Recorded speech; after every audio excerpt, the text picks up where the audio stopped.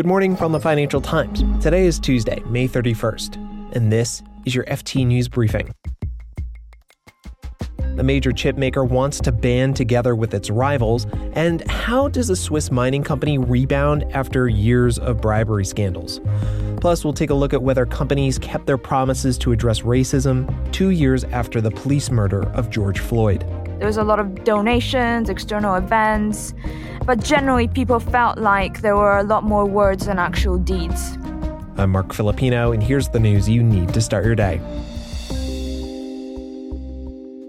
The head of Qualcomm wants to shake up the semiconductor industry, and he wants to do it with Qualcomm's rivals. The goal is to invest in the major chip designer ARM. If the name sounds familiar, it's because SoftBank tried and failed to sell this company to chip maker NVIDIA for an astounding $66 billion. Just to give you a sense of ARM's scale, its chip designs are in over 95% of smartphones around the world. But they're also in computers, TVs, cars, data centers. That's the FT's Anna Gross. She recently spoke to Cristiano Amon, the head of Qualcomm. He said the U.S. chipmaker wants to buy a stake in ARM with its rivals after it lists on the New York Stock Exchange. The goal is to create a consortium so that ARM stays neutral. It's important to note Qualcomm is one of ARM's biggest customers, and it uses ARM's IP for the chips it makes for smartphones, computers, servers, and much more. So its chief executive, Cristiano Amon, he was vehemently opposed to NVIDIA's purchase of ARM, saying it would give the company a huge competitive advantage and that it didn't make any sense for a company that designs chips for pretty much all chip makers around the world to be owned by just one of those companies. But at the same time, Amon and other semiconductor executives are conscious of just how important ARM is to their whole ecosystem. They know that if the company doesn't receive considerable investment, it might not be able to innovate enough to meet the technological advances that are taking place at the moment. And so Amon has said that Qualcomm would be interested in investing in ARM when it lists on the public market, but that it would like to do so alongside other chip makers. So Anna, would any of Qualcomm's rivals be interested in joining this consortium, the one that Amon has suggested? I'm especially curious about NVIDIA, which was supposed to buy ARM. Yeah, it's an interesting question because the ideas come up several times across ARM's history, including before its sale to SoftBank and also when NVIDIA's purchase was first announced. Earlier this year, Intel's chief executive, Pat Gelsinger, also suggested that Intel could be interested in forming a consortium to invest in or even buy ARM. So I think there is potentially some support out there. But Amon was clear that for any such consortium ownership to work, there'd need to be enough chip makers participating so that ultimately ARM remained independent. Anna Gross is the FT's technology, media, and telecoms correspondent. Thanks, Anna. Thanks a lot, Mark.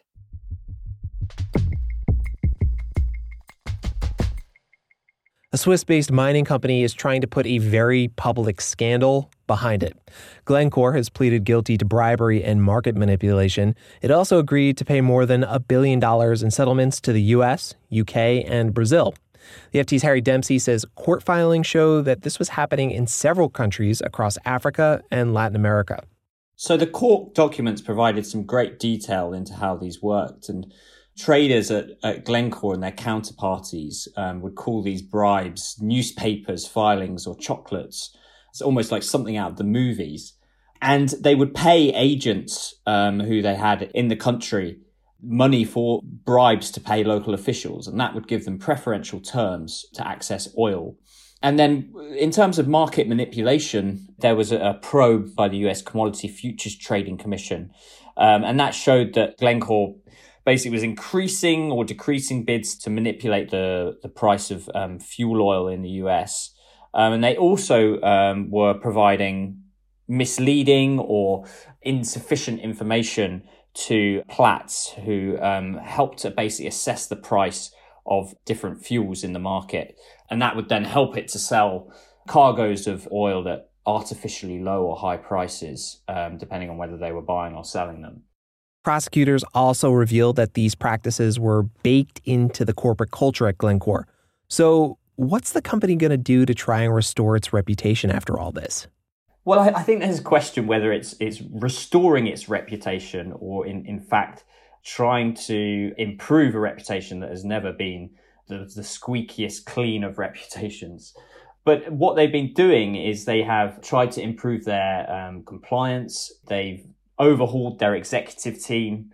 And they claim there's been vast improvements. And some of the analysts who follow the company say that this has improved.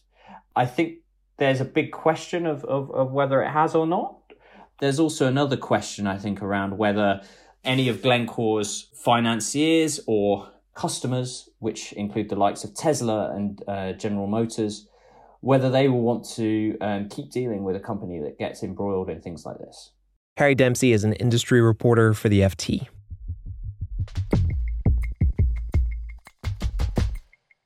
The 2020 police murder of George Floyd sparked massive protests in the U.S. and around the world. It also caused companies to make big promises to address racism and diversity in their workplaces. The events of summer 2020 highlighted long-standing inequalities. We want to keep a spotlight on racial equity and keep the work moving forward. We must use our voice to express that we are against racism. But a new survey commissioned by the Financial Times shows that a majority of workers in the United Kingdom don't think any progress has actually been made. The FT's Federica Coco looked into this, and she joins me now. Hey, Federica. Hi, Mark. So, Federica, you wrote an article about all this, and in it, you start with the story of someone you're calling James to protect his identity. It's not his real name. Tell us about him and what he's experienced at work over the past 2 years. So, in 2020, James was working for a large advertising agency in London. And because he had experienced what we call microaggressions in the office, and there's a variety of those, it could be people making racially insensitive statements or getting people of color confused among each other, he went to speak to his manager to ask what specifically they were going to do in terms of actions. And his manager was vague, but he said, oh, definitely we're going to do a big drive. It's a big company priority to increase diversity. And then a week later, he was in a Zoom call. And during this Zoom call, this same manager showed a racist cartoon, depicting sort of a racist stereotype of a black person. And he was just showing it to everyone, laughing away. Now, how often do you see an experience like the one we're talking about here with James? Break down some numbers in the survey that you did for the FT here. So in this survey, we surveyed 1,600 workers. The survey was actually carried out by Ipsos Mori. And we found that basically overall, 2/3 of workers think that when it comes to racial inclusivity, when it comes to, these pledges that these companies did, 2/3 of workers think that things are either the same or have actually worsened since 2020. Now, I remember there were a lot of donations at the time. We played a clip with a lot of promises to the public. People weren't satisfied. The company James worked for did those black squares, the blackout Instagram posts, but he still left because it wasn't enough considering the real problems his company had. He eventually moved to another company, which he found to be a lot better. They do trainings 2 or 3 times a year for diversity, for unconscious bias. And he says the main thing also that's made a difference is the fact that he just sees other people of color in the office and they can speak to each other, they can share stories, they don't feel as isolated as he did when he was at that company and he was one of 2 black men on his floor. So what else are workers saying would actually be helpful? Is there something that sticks out to you? There was one that was improving grievances process. Like James, for example. James didn't really feel like he could speak to anyone in the office and his manager clearly was useless.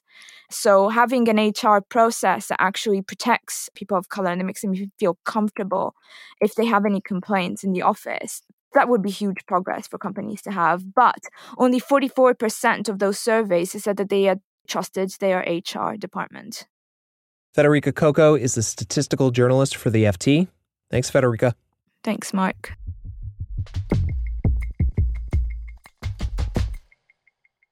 Before we go, the news about the global economy has not been great. Production slowdowns in China, big sell-offs on Wall Street, and high inflation pretty much everywhere. So we want to know, are you changing your financial habits? Putting more money into savings, going out to dinner less, or are you not changing anything at all? Record and send us a voice memo telling us your plan for this economy. We might just feature it in an upcoming episode. Just email me at marc.filippino@ft.com. We'll also leave that email in the show notes. And thanks. You can read more on all of these stories at ft.com. This has been your daily FT News Briefing. Make sure you check back tomorrow for the latest business news.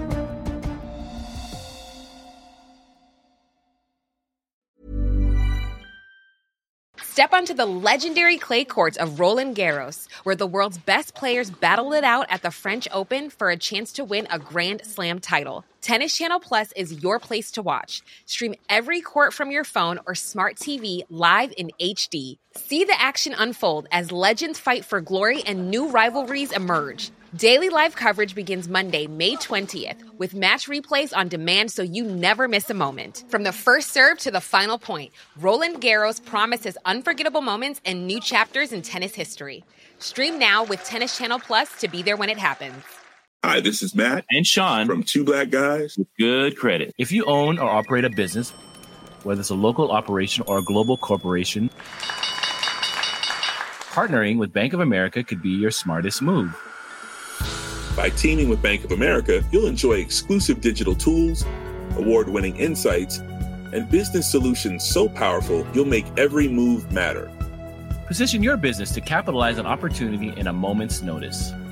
Visit bankofamerica.com/banking for business to learn more. What would you like the power to do? Bank of America, N.A., copyright 2024.